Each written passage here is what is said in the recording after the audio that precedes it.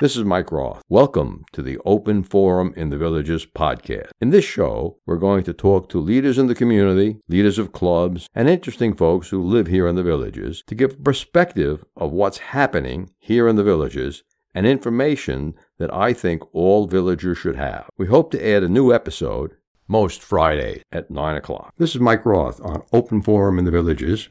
I'm here today with Bonnie Stein. Bonnie, thanks for joining me. Thank you, Mike. Let me tell our listeners a little bit about Bonnie. Bonnie is the daughter of Holocaust survivors. Bonnie is a speaker and been involved in Holocaust education for almost 25 years. She's the daughter of two Holocaust survivors, Lily and Michael Schmidtmeyer. Bonnie has spoken at Holocaust conferences in Chicago, Detroit, Boston, Washington, D.C., North Carolina, Tampa, Los Angeles, and Las Vegas. Bonnie was the president of the board of Generations After at the Florida Holocaust Museum for 12 years. That's the museum in Tampa, isn't it, Bonnie? That's the museum in St. Petersburg, Florida. St. Petersburg. Almost Tampa. That's right. It was a very good museum. I went through it myself. Bonnie was a founding member of the international group of descendants of Holocaust survivors called Generations of Shoah International. She speaks to students and teachers and the military at MacDill Air Force Base about lessons learned from the Holocaust. Thank you again for joining us, Bonnie. Before we get started, I always like to throw a joke into the show to lighten up the mood a little bit. Bonnie, here's one that you probably know. What is the biggest gem in the world? Gosh, Mike, I'm not sure. How about a baseball diamond? Oh, my goodness. A little bit of the corny joke. Well, that happens here on the show. That was from my grandson, Evan. So, Bonnie, why don't you tell our audience briefly how you learned that your parents were Holocaust survivors? Well, the interesting thing is that most elementary school kids nowadays know more about the Holocaust than I knew, even growing up in a Holocaust family with two parents that were Holocaust survivors. And that is because in a home of Holocaust survivors, there's not a whole lot of discussion about the Holocaust. In fact, there's a lot of silence about the Holocaust. When I was 5.5 years old and I went to first grade in Miami, I remember coming home from that first day in first grade, my mother asked me, what did we do in class and what did the teacher do? And I said that the teacher asked all of us, what did we do for our summer vacation? And I said to my mom, all the other kids said that they went to see their grandparents this summer. How come I don't have any grandparents? And she said, because your grandparents were killed by the Nazis. And then she ran out of the room crying. So at 5.5, I found out about the Holocaust. I didn't really know what it was, but I found out that there were terrible people called Nazis.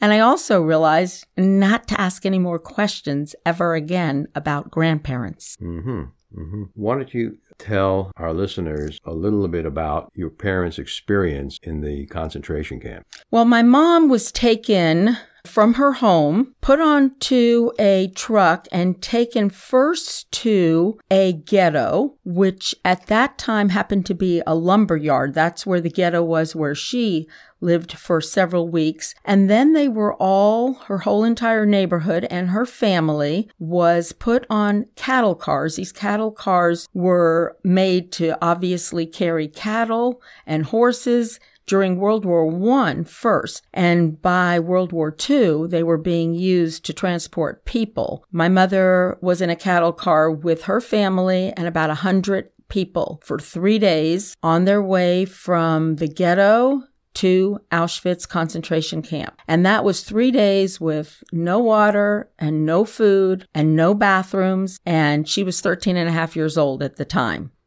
What part of Europe was she from? My mother was from Hungary, and my father, also a Holocaust survivor, was from Romania. Now, his experience was a little bit different in that he was in a vocational school, and the Nazis came to the vocational school to get all the Jewish kids. I say kids, he was 17 years old at the time, to take all the Jewish kids that were working on different vocational endeavors and take them to labor camps where they could be slave labor for the Nazis at the time.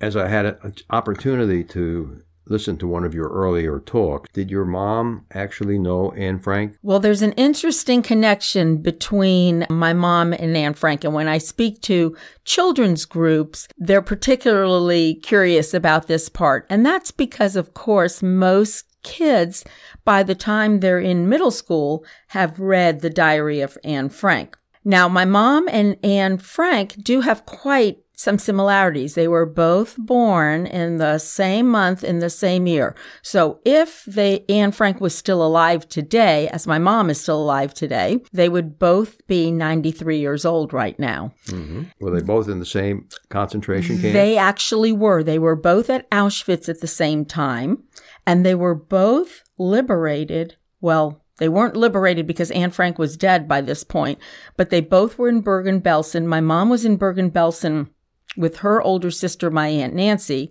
and Anne Frank was in Bergen-Belsen with her older sister, Margot. Mm-hmm. Mm-hmm.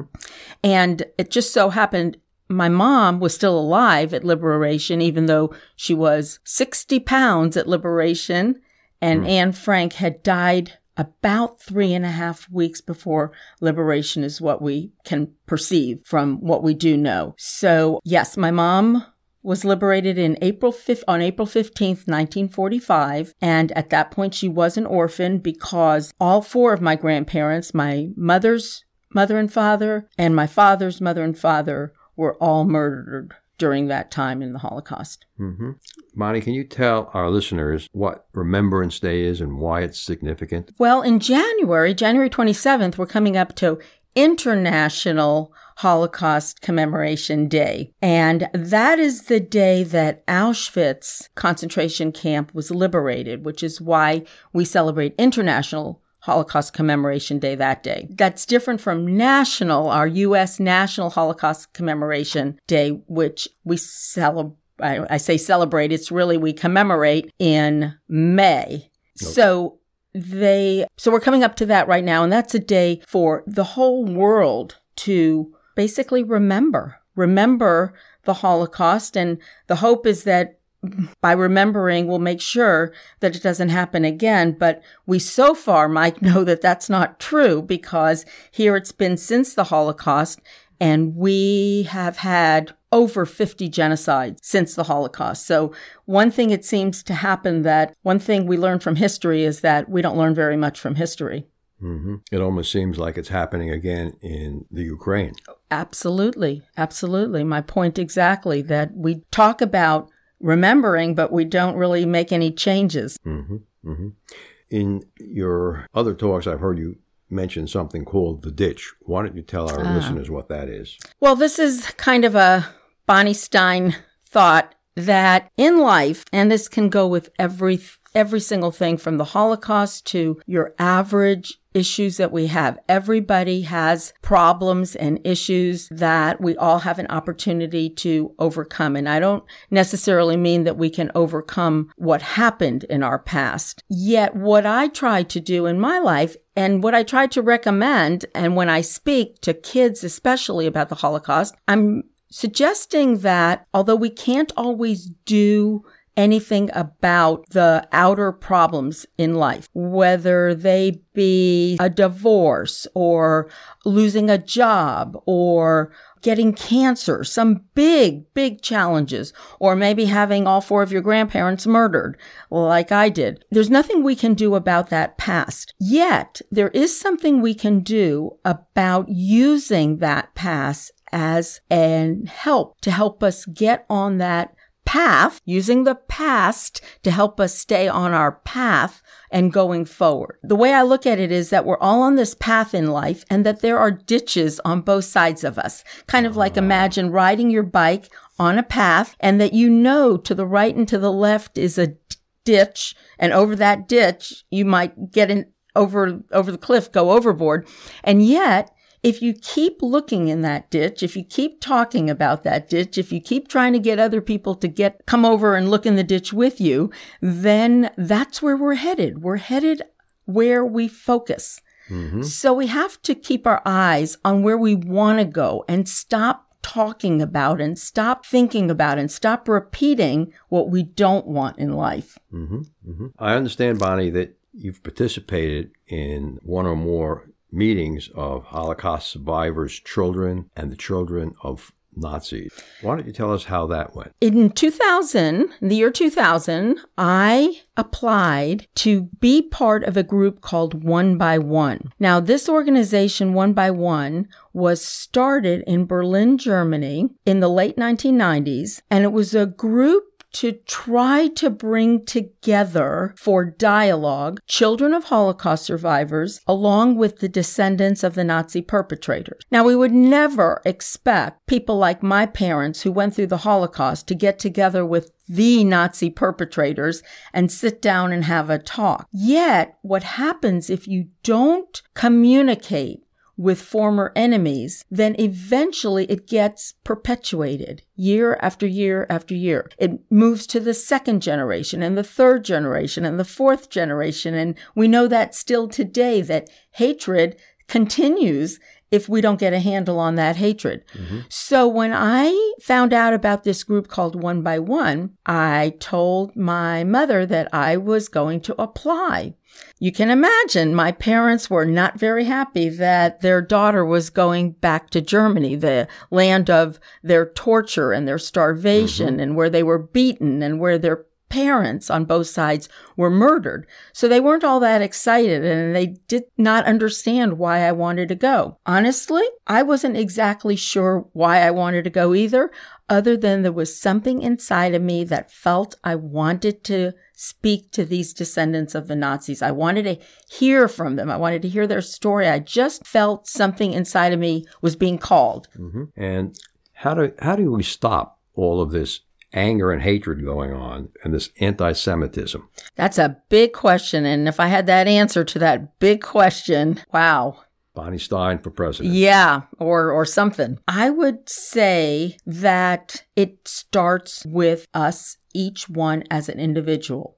You know, when you ask people what's wrong with society or what's wrong with their situation, most people are very quick to blame and complain about somebody else. They'll tell you what, he needs to do, or she needs to do, or my neighbor needs to do for my life to get better, or my spouse needs to do, or if my kids only did this, my life would be better, or if our government could change. And really, Mike, I believe that it's easy to want change, but it's not easy for us to realize that we are the ones that have to change. We have to change before anything can change. And what do I mean by that? I mean that our own thoughts have to be the place that we start the change. Our own words have to be where we change. Our own behavior has to change. We have to stop waiting for somebody else to do something different for our life to be better. Mm-hmm. So right now, I realize that there are still plenty of people, probably in Germany, that still would like to see the Jews dead, just like they did when my parents were there. But yet and there are plenty of children of survivors like myself that would never, ever want to go to Germany and be in the same area or land where this happened to their parents. And I can understand that. I'm not judging it. I say that I have to go there to hear what they have to say too. What was the thing that most surprised you when you went? So 7 of us, 7 children of Holocaust survivors from all over the United States, I was the only one from Florida, met in Berlin with 7 children of the Nazi perpetrators, 7 descendants of the Nazi perpetrators. And we met all day from 8 o'clock in the morning till 10 o'clock at night. We lived with them in the same dorm. We ate breakfast, lunch, and dinner with them in the same area. We spoke for probably 8 hours a day with them, along with facilitators there. Do you speak German? I do not speak German. So, and did they speak English? Some of them spoke English, and we also had a German translator. We had 2 facilitators that were from the Jewish Holocaust survivor side and 2 translators from the German side. What was the biggest takeaway that you had, Bonnie? The biggest takeaway for me was that I thought that I would just be doing my story and they wanted to listen to what I had to say, but that wasn't it. I also was extremely interested in what they had to say and what their life was like. Mm-hmm. We were all asked to say, give at first 5 minutes of how did the Holocaust impact your life growing up? Mm-hmm. So every child of survivors and every descendant of the German side also said the same thing. What impacted your life the most?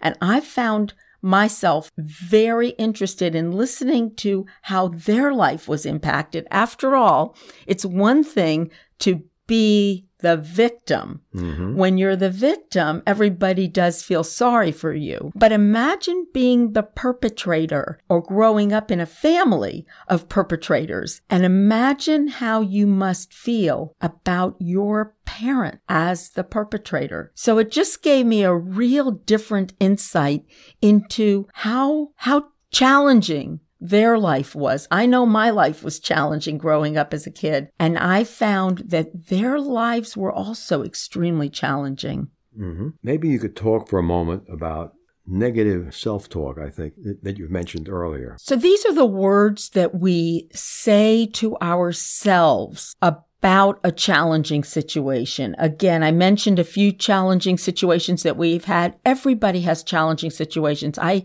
teach race walking classes here in the villages, and I hear my students talk about a child who died. They had a child perhaps who died. Many of them have parents who are having real severe health challenges right now. Some of them have spouses with significant health challenges like cancer. I have one student who has a husband who had recently had a stroke. There's a lot of things going on. Some of my students have children with alcoholic problems and drug addiction problems. So I don't like to compare challenge opportunities because we all have them. We all have them. So if we were going to give our listeners one message from the daughter of a Holocaust survivor, what would that message be?